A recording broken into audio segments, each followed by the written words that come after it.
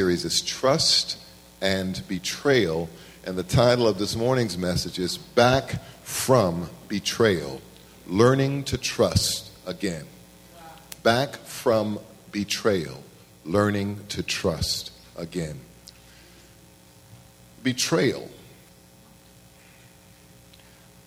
I'm not going to do anything silly like ask how many of you have ever been betrayed, because I don't want to see everyone throwing up both hands and feet.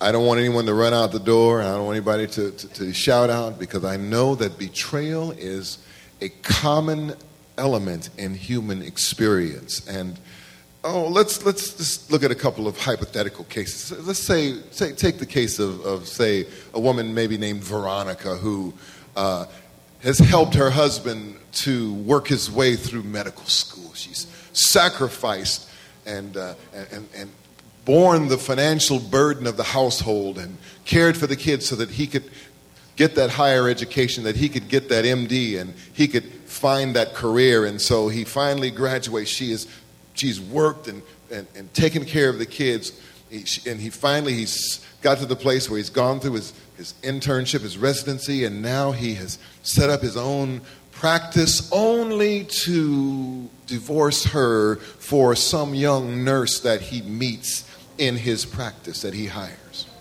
Betrayal. No doubt that somebody like that would feel betrayed and angry and probably feel as though they could never love again. Let's say we have a man, let's call him Michael, age, I'll give you a good round number, 55.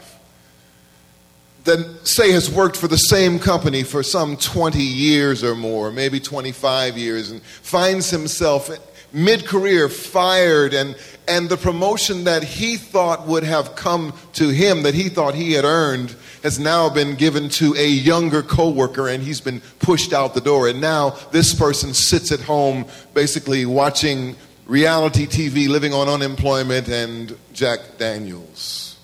Betrayal. Somebody knows what I'm talking about. Betrayal is so common in human experience. It is so commonplace around us that we could refer to this as what we would call the Benedict Arnold syndrome.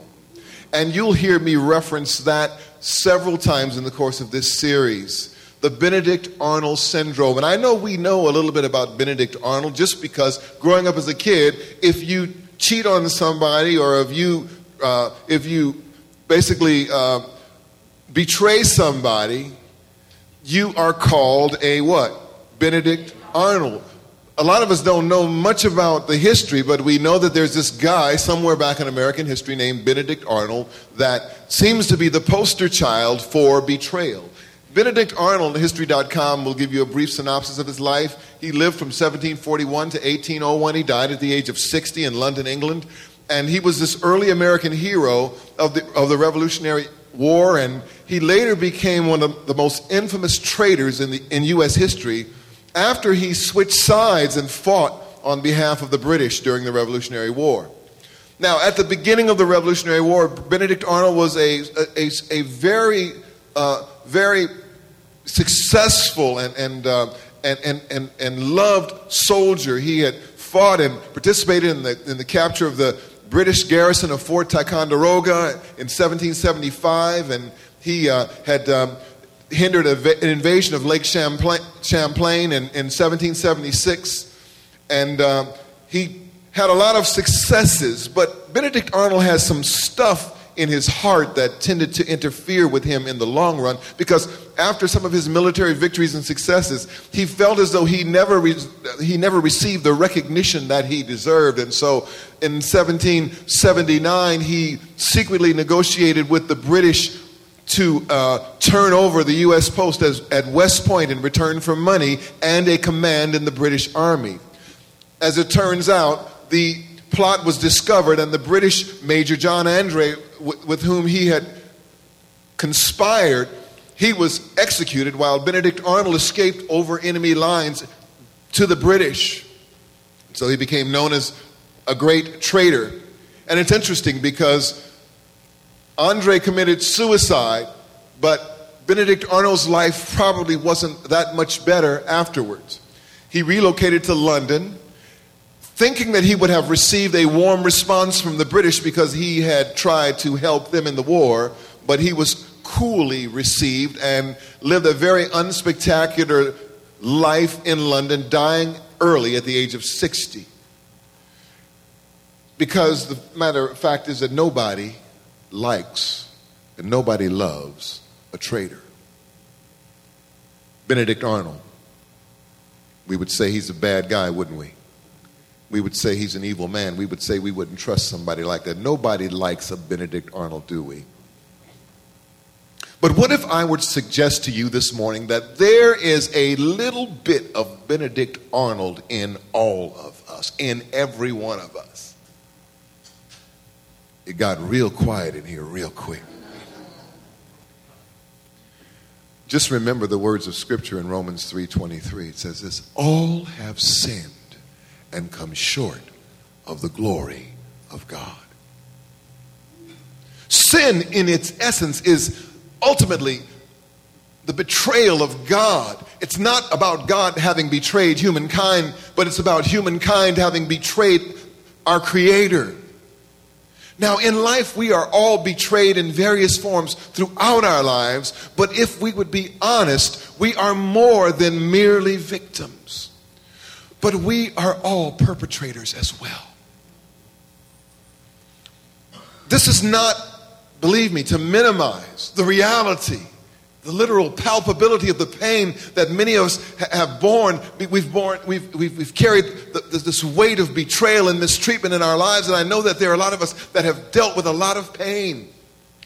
And what I'm saying here is not meant to mitigate that or to minimize that, but to anchor us on solid ground, to anchor us in reality so that we may find help and find healing, because it's the truth that sets us free, not the reality that we create for ourselves around our world. Do you hear what I'm saying this morning?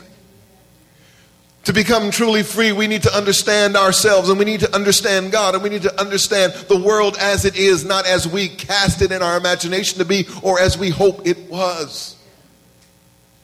In his book, Jesus and Personality Theory, James R. Beck writes this: anyone who has been deceived by a person who reneges on a promise or who simply does not carry through on responsibilities knows how devastating that disappointment can be. We want to trust others, but sometimes that trust is violated. And when it is, the hurt, harm, and long-term consequences are many and extensive. I think we can all resonate with that statement. And in all of our lives, we have incurred that kind of betrayal, those kinds of hurts, that kind of pain. Now, here's the challenge we face going forward. Something within us wants to trust. Something within us wants to distrust our excessive distrust. Did you hear me? I think that at our core, though some of us have become suspicious and jaded and cynical, though some of us have closed ourselves off from others, because some of us have created our own world and our own reality and our own little kingdom to live safely within and behind the walls of our own little emotional fortress. I think that for most of us, we don't want to become suspicious and cynical. I don't think there's any of us that want to wither away in cynicism. Because God has created us and made us to flourish and to live abundantly and to live in the fullness of His love and of His grace. God has built us to know when to trust, to know when to mistrust, and how to discern the difference.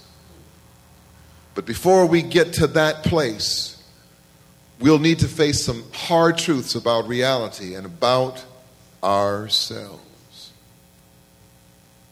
Because alongside the reality of the inevitability of betrayal, we still somehow know that it's important to learn to trust again. And for somebody, that's where your healing lies, to learn to trust again, particularly as followers of Jesus.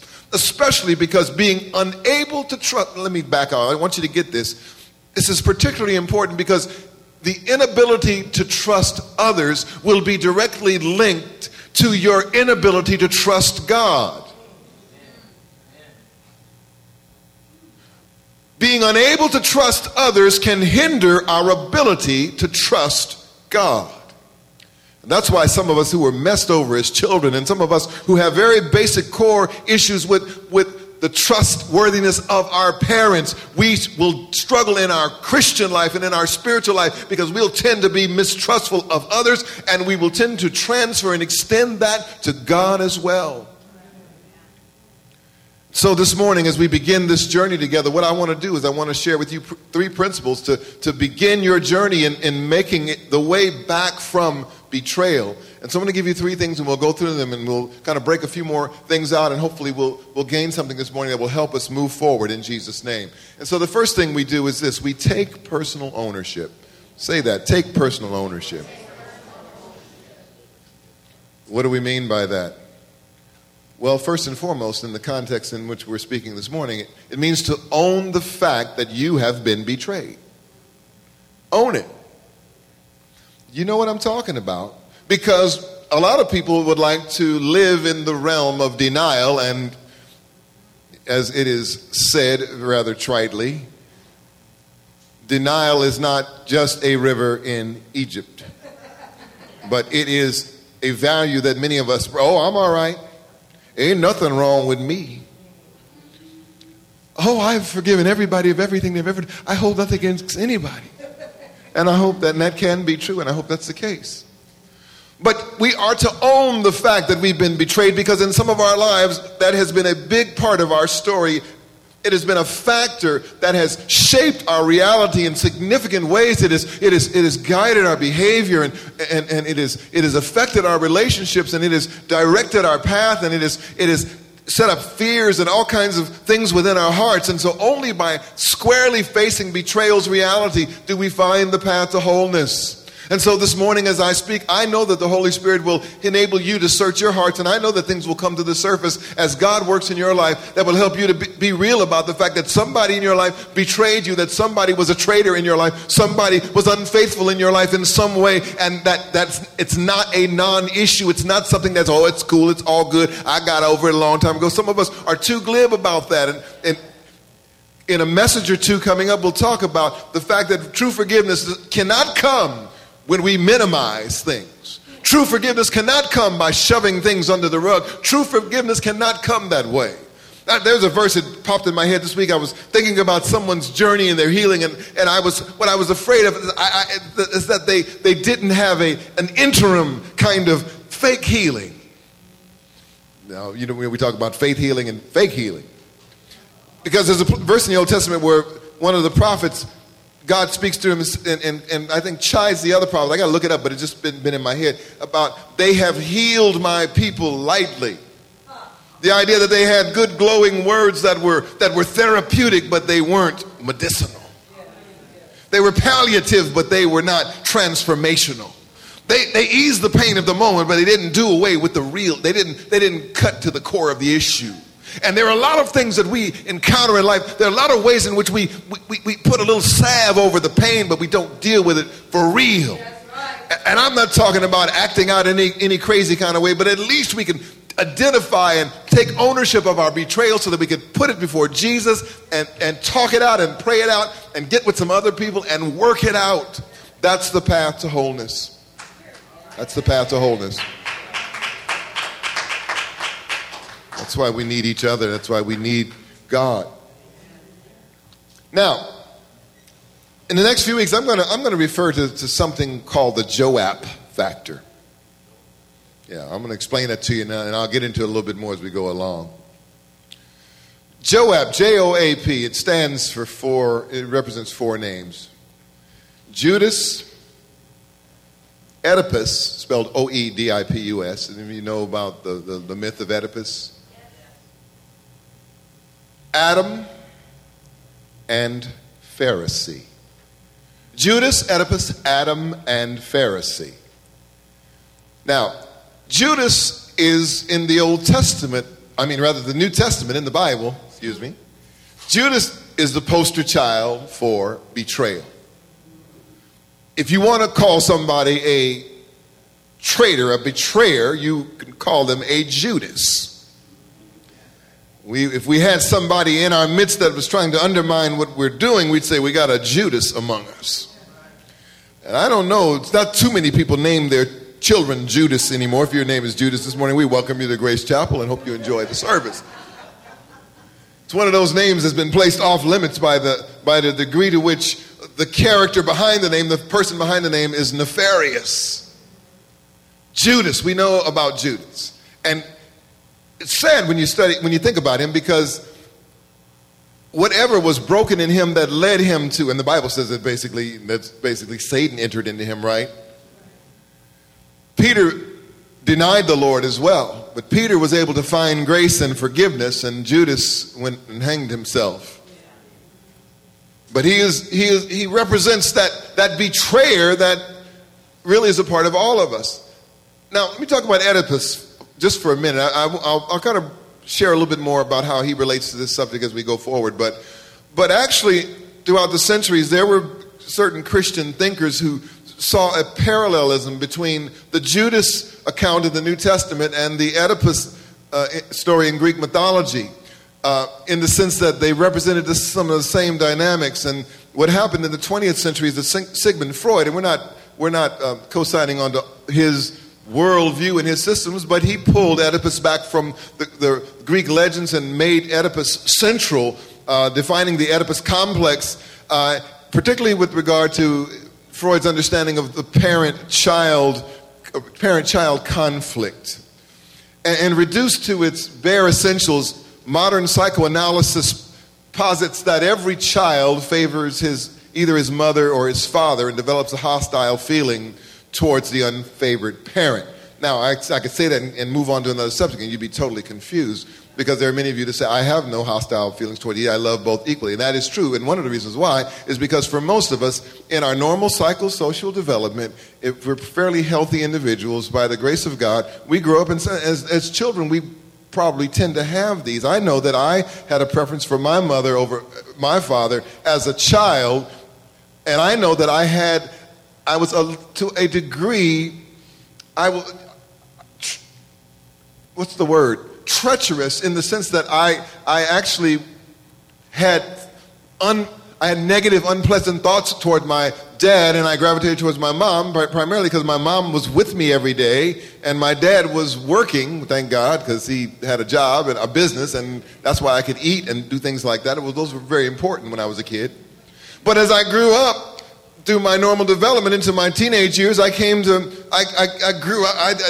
didn't become an issue for me, and I loved both of my parents equally. And you know what's more important, as I grew into maturity, I was able to see both of my parents, neither one as pure saint or sinner, but both as human beings like me, sinners saved by grace, who had their wonderful attributes and had their flaws and their failings. And to love them and honor them, not worship them, but honor them and appreciate them, and be able to laugh at some stuff, be able to deal with my pain about some stuff, and yet be able to put it behind me and move on. But what happens is,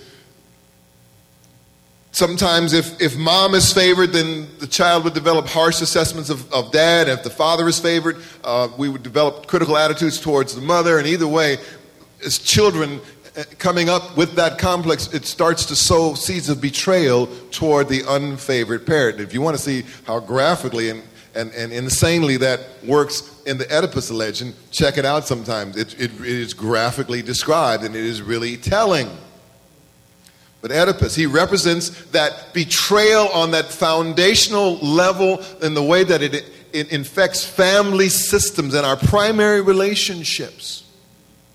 And it begins at a very early age in very strange ways, and sometimes because of poor psychosocial development and our failure to mature properly, it can lead us into some crazy places. And then there's Adam. So, well, what did he do? Well, Adam, along with his wife, Eve, they represent the primal betrayal in the Garden of Eden, wherein he and Eve conspire with the serpent over and against the word of God. That's betrayal. The one who's created you has told you, I got you covered. This is your world. This is your realm. This is your stuff. Do this, don't do that. Eat this, don't eat that. Touch this, don't touch that. And if you do that, all will be well with you. But if you do that, you'll die. The serpent comes. You know God is just putting you on, right? God is just jiving with you. Because he knows that in the day that you eat that tree, that fruit, your eyes going to open up. You're going to see things as they really is. He's just trying to keep you in the dark. And it is traitorous and it is treacherous and it is an act of unfaithfulness to disobey the word of a faithful God, a benevolent God, a creator God, and to cross over to enemy lines. But that's what Adam did. And then finally, Pharisee, Joab, J-O-A-P. Pharisees in the Gospels represent the tendency towards hypocrisy. The idea of holding others to a higher standard than we hold ourselves to. The idea of nitpicking over details in the lives of other people so that we can control them and so that we can mold them in our image, but putting ourselves above that same process. Joab. These pathologies are in us all. No, we don't all have the same degree of pathology, same disease, milder cases. But remember, all have sinned and come short of the glory of God. No, we haven't exactly sold out Jesus for 30 pieces of silver. I've never done that. But there may have been a time or two in our lives when we betrayed a friend, a spouse, parent, a brother or sister, for pleasure, for pride, for some other value. We may not have rebelled to the same cosmic extent as Adam and Eve rebelled, but there is a bent towards rebellion in all of us. That's why now you know, if you ever tried to lead anything, you know that's why it's hard to get people to go the same direction together, because there's always one. It's the folks that just because you ask them to do it, they ain't gonna do it. So talking about, going back to this Oedipus issue, and that's why, you know, teenagers, it'll get really magnified, and they'll really hate one parent and really respect one parent, or hate both of them for a minute, and then they grow up, they grow out of it. And rebellion is kind of like that, because that's all a part of it, because young people have to identify themselves and differentiate themselves, and it's important in their development. They've got to show that they are their own person, that they have their own minds. And so for kids, for teenagers, you know, you say do this and this, and they're going to do that. That's why they have their teenagers. Don't hate me. You know, young adults, you guys are a little beyond that, but I'm gonna buy y'all chicken soon, so love me. But you know, that's a part of a process that's supposed to end. Teenagers, they wear their own clothes, they talk their own language, they have their own culture, they have their own music, and they say, this is my thing, I'm an individual. All of them are individuals together. And you know what happens when we as parents, if we were to capitulate to their side, if we start listening to hip hop, they will go to jazz. If we start talking like they do, they'll start speaking standard spoken English. Yo, what's up, cuz? Why don't you get up and clean up your room? You know what I'm saying? Up in here, you know, because if you don't do that, it's going to get turned up in here. I'm going upside your head. You know.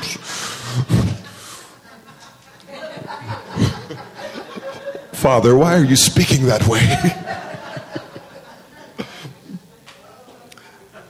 Start going down to the swap meet, getting your clothes, white t-shirts, baggy jeans, baseball caps turned back, 56 years old, 57, 58 years, they would start wearing uniforms or something. And they grow out of that. But for some of us, there's a seed of rebellion, because that is core to our sinfulness. What is sin other than rebellion against God? And you see the seed of rebellion in our families. You see it in our lives. You see it in the fact in us, in our heart, in me, in you. Yes, in me, in you. All of us. Own it. Believe it. Because sometimes there's somebody that will tell you the truth, but you won't do it just because somebody told you and you didn't think of it. Somebody will try to lead you in the right way, but you got to go the other way just because ain't nobody going to tell me what to do, even if it's right. Oh, but let me tell you something, but when you go to the doctor and you got something wrong with you and he says, I'm going to have to give you this shot and it's going to hurt. You don't say, well, no, you ain't nobody going to stick a needle in old Charles Williams. You say, okay, doctor. And you sit there and you cry, they stick the needle in you and you say, oh, that hurt. That's why in the church it's hard to make disciples for Christ, because we have folks trying to teach others and folks trying to influence each other, trying to be the community of faith. And there's some of us, we are so wired and we cling to that rebellious spirit so much that just because I say it, it's kind of like what I should do is preach the opposite of what I think God wants people to do, because then people would do it because they would do the right thing, because no. Pastor Charles said we should all go out and sin this week. He ain't going to tell me what to do. I'm going to live holy for Jesus. Pastor Charles said this week we ought to go out and slap somebody upside the head and take their stuff. Oh, he ain't going to tell me what to do. What I'm going to do this week is I'm going to go out and love somebody, and I'm going to treat people real good. Pastor Charles told me to go home and beat my wife. I'm going to go home and love my wife and treat her and revere her and respect her. He told me to go home and kick the dog. I'm going to go home and give the dog one of those dog biscuits that cleans his teeth.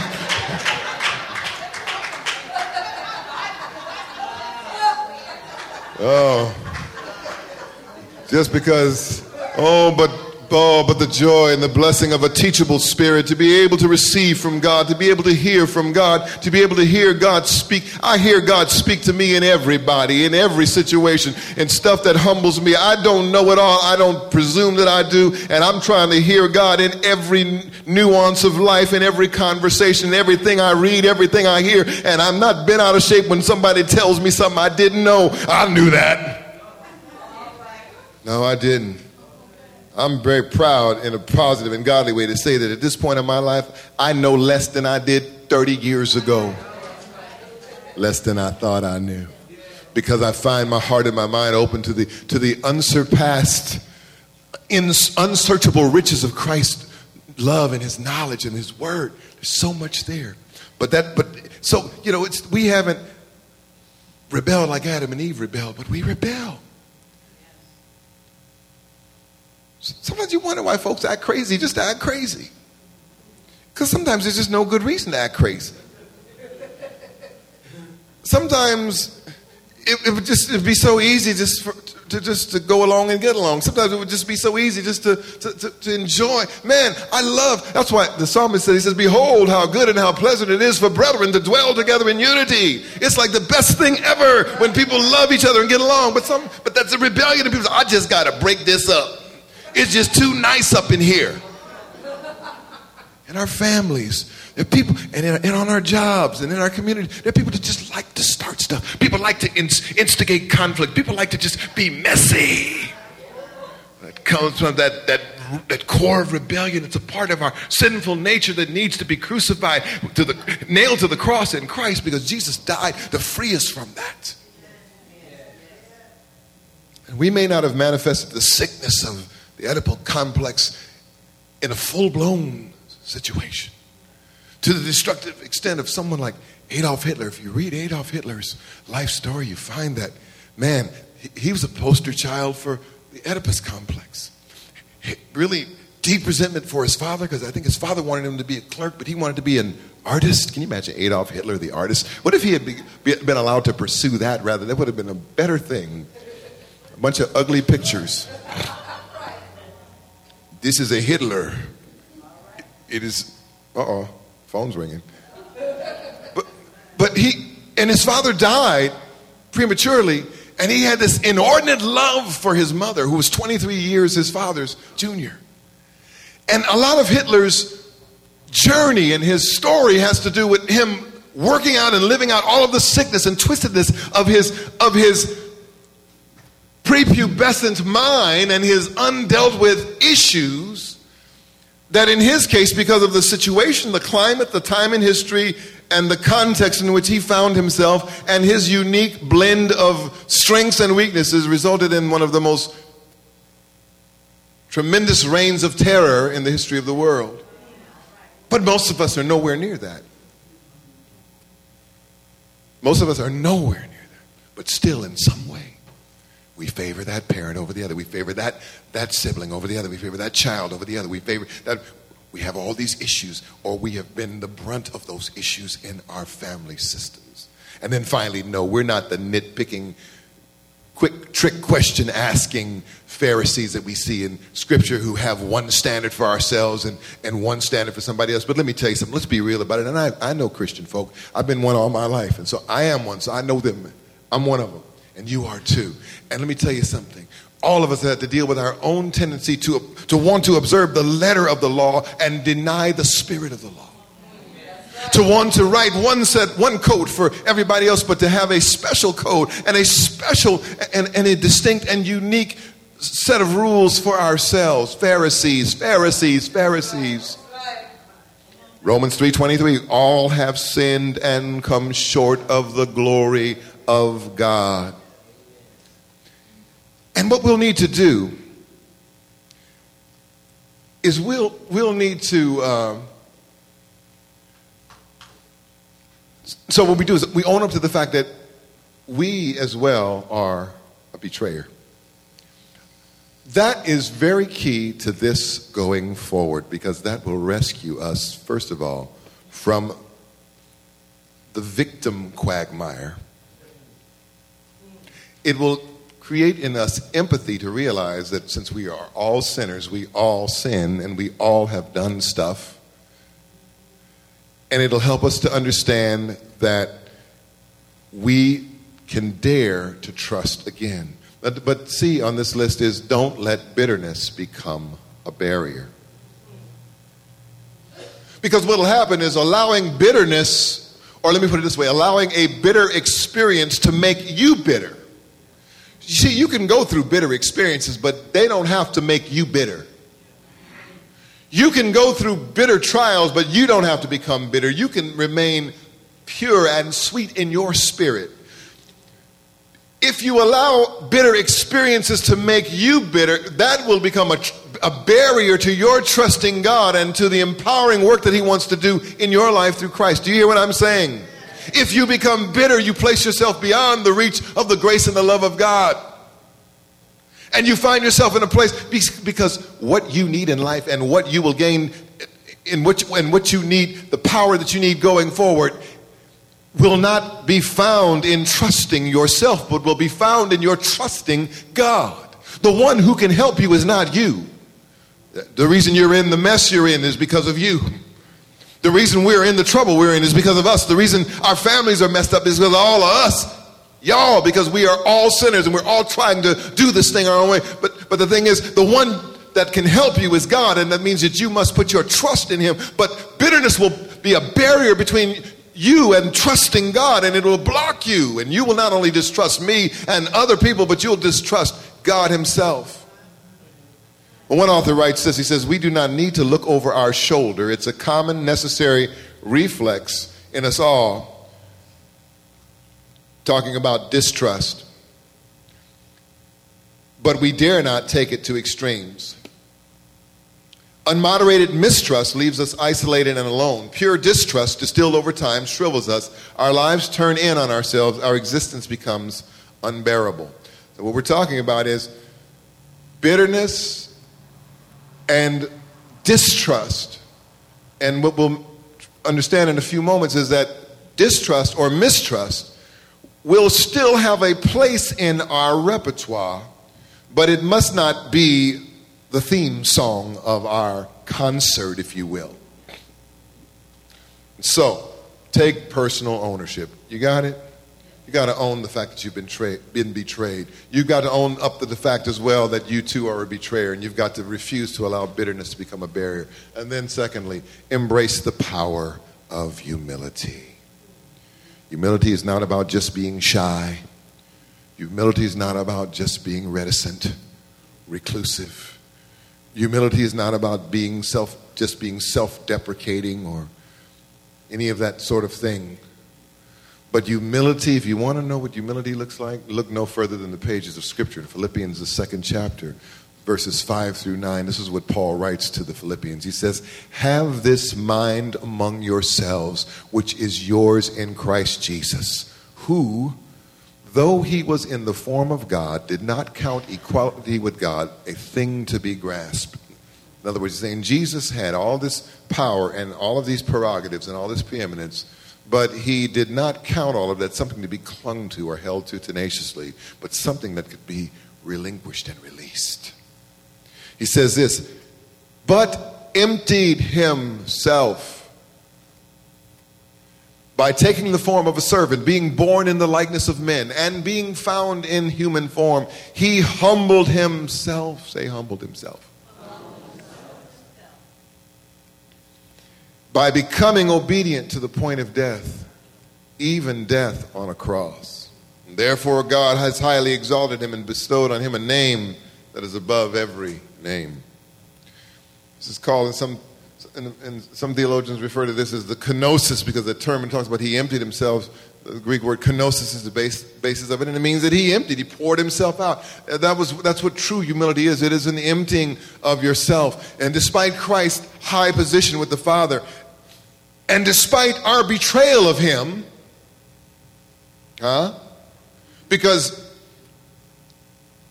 what's behind the whole gospel message is this, that God sent Jesus into the world. He sent him as a sheep among wolves. He sent the sinless, guileless Lamb of God, Jesus, the Son of God, the Word who was with God eternally past and who was God. He sent him onto this planet in the midst of treacherous, betraying people like you and me. I hate to say it. I don't hate to say it. We just said own it. It was regular folks that betrayed Jesus. It was regular sinners that betrayed Jesus. And you say, well, I've never done, but we betrayed Jesus all the time. But he came among folks like you and me, despite our betrayal, and he gave himself to us. We sang it this morning. He gave his what? Everything. He emptied himself. He poured himself out into this human flesh, into this world, all the way unto death. And what happens is this, the ability, hear me, to respond to betrayal with love is beyond us in our humanity. You cannot do it. You cannot merely work it out.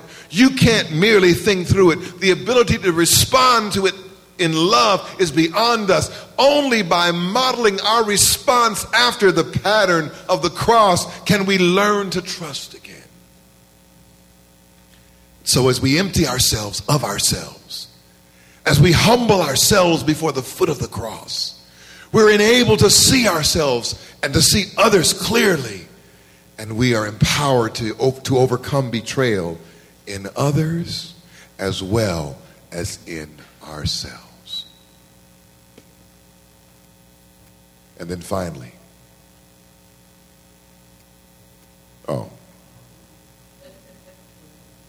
I start going backwards with this thing. I start pressing the wrong button because it's like some other remote. I'm trying to find a channel here. Okay, then 3. Here we go. Implement practical steps. This is what we'll close with this morning. This will help us define what can we do, what steps can we take, how can we put this into practice, what can we do? First of all, here you go. Try, then trust. Now we're jumping around a little bit, but this has to do with the whole process of trust in the face of having been betrayed in life. Because some people would tell you, well, you know what you just got to do. Some people would tell you that if you were humble, what you would just do is just let everybody walk over you. You see, this is why that's not what humility is. But some people you just got to trust everybody till they prove otherwise. No. Try, then trust. There's a growth process in this. It's a skill that's learned and cultivated and developed and sharpened. But understand this, God does not expect us with regard to faith to leap into nothing. He does not expect us to take this leap into the abyss of faith. God would encourage us to crawl before we walk in relational settings and trust settings. To walk on the floor before we try to fly. To trust others in routine, relatively undemanding situations before we abandon ourselves to them in these great leaps of faith. That's why all the single ladies,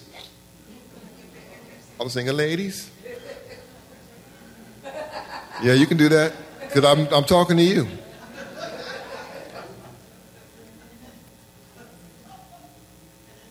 Try. I want you to hear my voice. I want you to remember Pastor Charles. When you're sitting in that car, when you're on that phone, when you're texting, when you're on that date, when he's running late, I want you to hear my words. Try, then trust. Because people say, you know, come on, baby. This is me. I said, I know. Let me tell you something. Some of you at my mother-in-law's funeral, I talked about Ivory was cold-blooded. She was sweet as pie, but she understood boundaries, and she kept boundaries between us for as long as she could. And my wife Charlene was no pushover. She didn't it wasn't like the first time I looked her in those beautiful brown eyes and you know, looked at her kind of, and that she said, "Oh, it's Charles." Brother man had to work for that love, had to work for that relationship. I mean, I was working hard as a teenager and praying.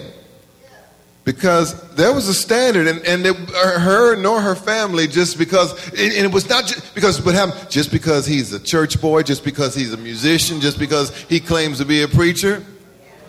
I remember Rowena's mother, Miss Belcher, when they was to ride to school together, and there was some talk about me in the car one morning, and she said something about me, Mrs. Belcher did, and Rowena said to her, these are their teenage kids. And she said, "Well, Mom, Charles is a minister." She said, "Them the worst ones."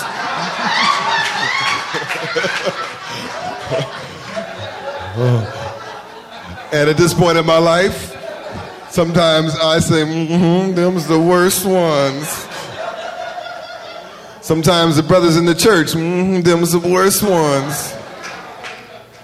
No, the choir directors, the organists, the preachers, the ones with the Bible, them's the worst ones. Listen, in life you learn to check people out, to give people space, to don't give yourself to everybody immediately. Don't open your life to everybody the first time you talk to them. What does the Bible say about Jesus? Jesus did not commit himself to everybody because he knew what was in man, and so he knew how to set boundaries. Jesus was not like, and this is the challenge we face going forward in learning to love, because love doesn't mean like, okay, I just met you, here's the key to my house, come over and eat whatever you want, here's my bank card, here's my checkbook, I know you'll do good, honey, you're just setting people up to mess over you. You try, then trust.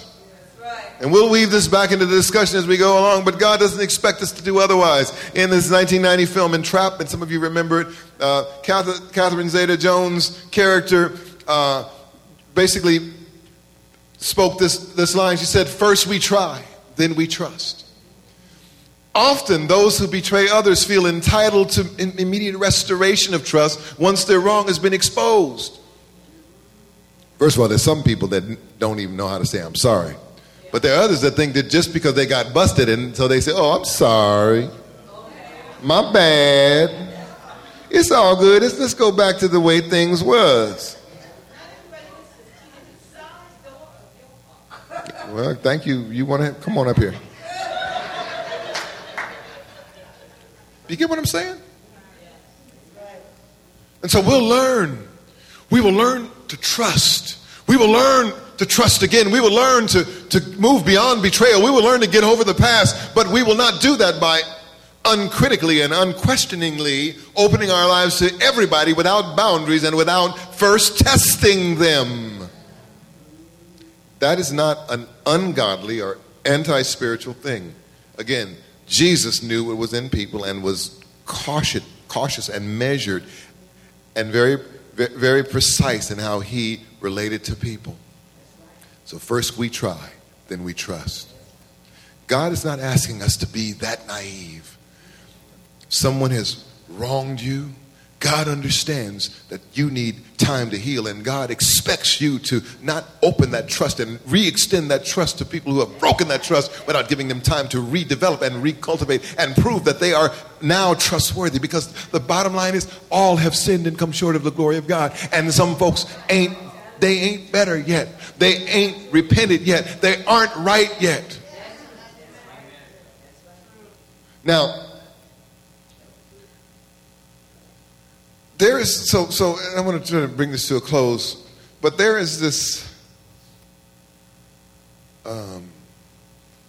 we'll in learning to trust again, moving beyond betrayal, we will learn to hold in balance and intention trust and a healthy mistrust. Trust and mistrust. It's kind of like marmalade. Which is not, I was a strawberry jam guy coming up. But marmalade is interesting. Because marmalade is not just orange pulp and sugar. But marmalade, they ground up the rinds. Because it is this strange admixture of bitter and acidic and sweet. That's the way life is. And that's the way trust is, because the acidic and the bitter nitty-gritty is that we have to guard our hearts. We have to guard our trust. We have to protect our souls. We have to be critical, and we have to, in the positive sense of the word, if you know what I mean, we have to be realistic. We have to be honest. We have to be, in the words of Scripture, wise as serpents, but harmless as doves. And that introduces an acidic note of bitterness. We wish we didn't have to be that way. We wish that life was all goody, everything's wonderful. Praise the Lord, all whatever. Come on to my house. Here's my car. Here's my, wear my clothes, whatever, meet somebody, and you just wish that if you were dating, they're a Christian, all that means that they're going to honor God, love me, respect me, that I didn't have to run a background check on them to see if they were a serial killer. But the bittersweet reality of life is that we have to make those challenges because we live in a fallen world and we are fallen people. But the sweetness is that by the grace of God, we can learn to trust those who have proven trustworthy, and we can be liberated to then trust God and receive the grace and the love and the healing that comes from that trust relationship. And so you put those things together, and so there's a kind of there's kind of an acidic, bitter reality that is mitigated and that is blended with this sweet reality of the grace of God. And so you get this flavor, and then as it cooks, because they make this stuff, they have to cook it. They don't just ground it up and put it in some sugar. That's what you would probably do. But they'd cook it, and as it's cooked, the heat and the fire of that process begins to bring out the flavor and bring out the sweetness. And in our lives, what happens is as we are being cooked by the heat of life and by the situations and circumstances through which we go, and what happens that we deal with the good, the bad, we deal with the bitter and the sweet, and we deal with the not so pleasant things and the wonderful things that God does in our lives. And in the midst of that, it's not some sort of nonstop, I don't like this sweet stuff. But it's this complex flavor of life as it is in the kingdom of God in a fallen world until Jesus comes again. But life lived to the full because God is working in it, and God takes the sweetness of his love and tempers the bitterness of reality in our lives and allows us to taste the fullness of life.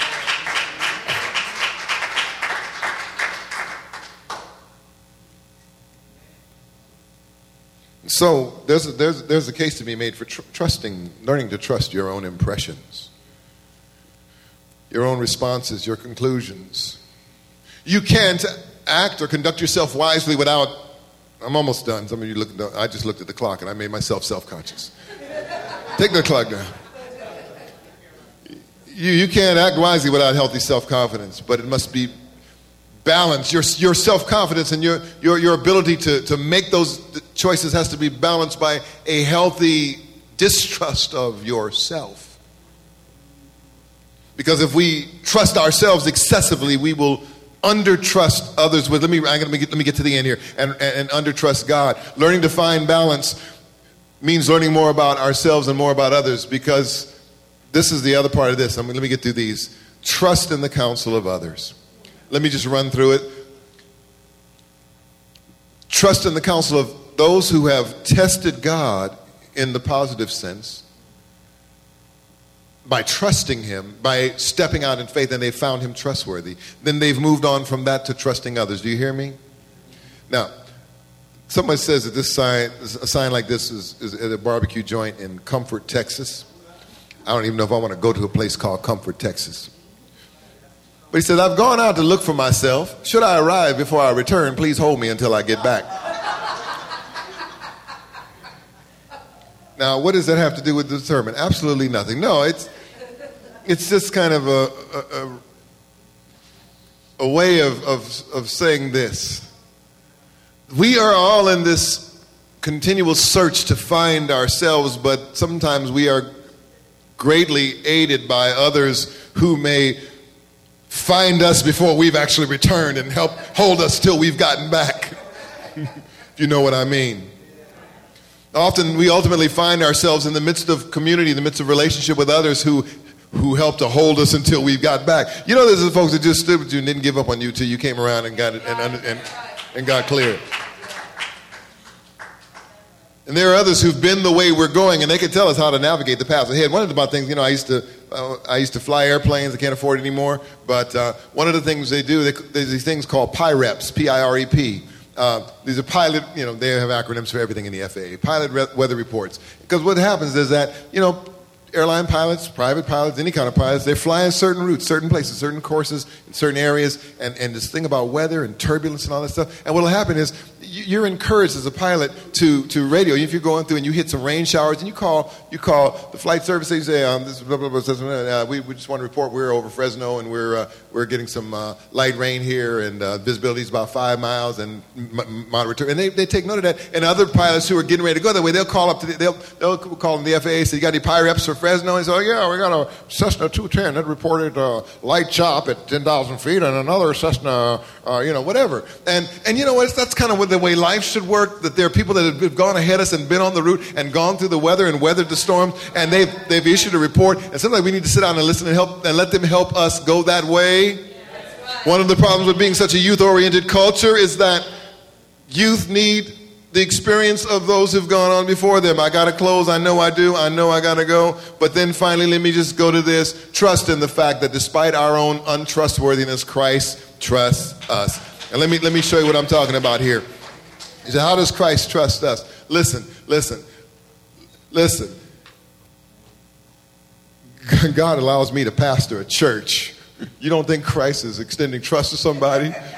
God allows y'all to sing in the worship team, and some of you to be elders and ushers and lead in the kingdom, in the church of Jesus Christ. God has placed his son in our hearts. If God can trust us, and God does extend his trust to us, if he can do that, can I not trust somebody else? Because it's like this, and I close, finally. John 14:15, Jesus says this, you are my friends if you do what I command you. No longer do I call you servants, for the servant does not know what his master is doing, but I've called you friends, for all that I have heard from my Father I've made known to you. Now understand this, in that audience Jesus is speaking to, there are people who have been unfaithful and who will greatly betray him. And yet he dares to step out in trust and call those people friends. Likewise, we have been betrayed, but we as well have betrayed others, and to some greater or lesser extent, somewhere along the line, we betrayed Jesus. But Jesus calls you and me not merely servants, but he calls us friends. We are sons, daughters, children of God, brothers of Jesus, but Jesus in this context says, I don't call you servants, but you're friends. I trust you. I believe in you. I'm extending responsibility to you, and you have the option and the possibility to fail and to deny me. But I still trust you. And so as I conclude this morning, this is God's challenge to us. Let his trust in you enable you with all your scars of betrayal to begin your way back from betrayal by trusting him. Stand to your feet.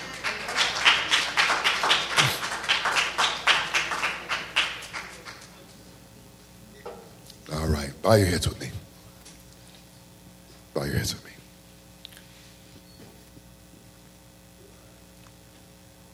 Hallelujah. Jesus, we love you. Oh God, this morning, think about Adam.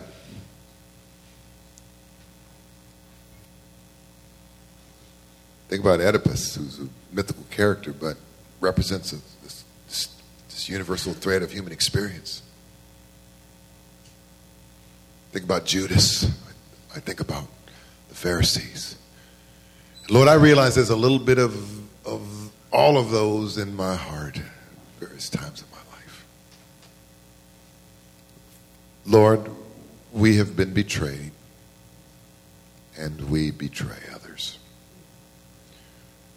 But as I conclude this service today, I realize that there are some who've been betrayed to significant degrees that have really shaped their destiny, and that was not your plan. There are those whose hearts have been closed off from you and others because of betrayal. And the enemy has thereby robbed them of the grace of God. There's a verse in Job that says, those who cling to worthless idols forfeit the grace that could be theirs. And Lord, I hear you saying to us today that those who cling to the betrayal of our past forfeit the grace in the present that otherwise is ours. And so, Lord, as I conclude this service right now, Holy Spirit, would you quicken our hearts to understand what it is you're saying to us in this moment? Would you, God, would you help us? Would you put us in touch? I ask in your mercy, Lord, and I don't mean to be masochistic or harsh, but would you put us in touch with our betrayal enough so that we could own it and get real with it and get healed of it and move on? Would you enable us to dig it out of that deep place we have it buried and lay it on the altar today? Or even better yet, allow you to nail it to the cross. Lord, heal us today in the name of Jesus. Heal us from our brokenness, oh God. Heal us from our inability to trust because our trust has been abused. Heal us from those wounds that were inflicted upon us before we were even old enough or developed enough to understand what was going on, but yet they have followed us and they've left scars upon us. And as we've grown in life, those scars have grown with us. Father, help us. Break up the fallow ground of our hearts, those stony hearts, Lord, that those hard hearts, Lord, would you just break it up, that we become tender before you in Jesus' name. We want to find the way back from betrayal. We know that begins with, first of all, us acknowledging that that is a reality of human experience and that all of us have betrayed in one way or the other. We thank you right now. As we conclude, I pray your grace upon us, that you will apply this word. I pray that there would be no misapplication. There would be that the enemy would not sow lies into our minds, that there would be no spirit of confusion in the name of Jesus, but that the Spirit of God would give us clarity of thought and purpose moving forward, that we would be able to make righteous and sensible decisions and choices as we move forward, that we would find the pathway to complete and total healing. We claim that in the mighty, matchless, powerful, strong name of our Lord Jesus, that name above every name, that name at which every knee must bow and every tongue confess. We bless you and we praise you in Jesus' name. And then we will read, this is our benediction this morning. Are you ready? Yes. Here you go.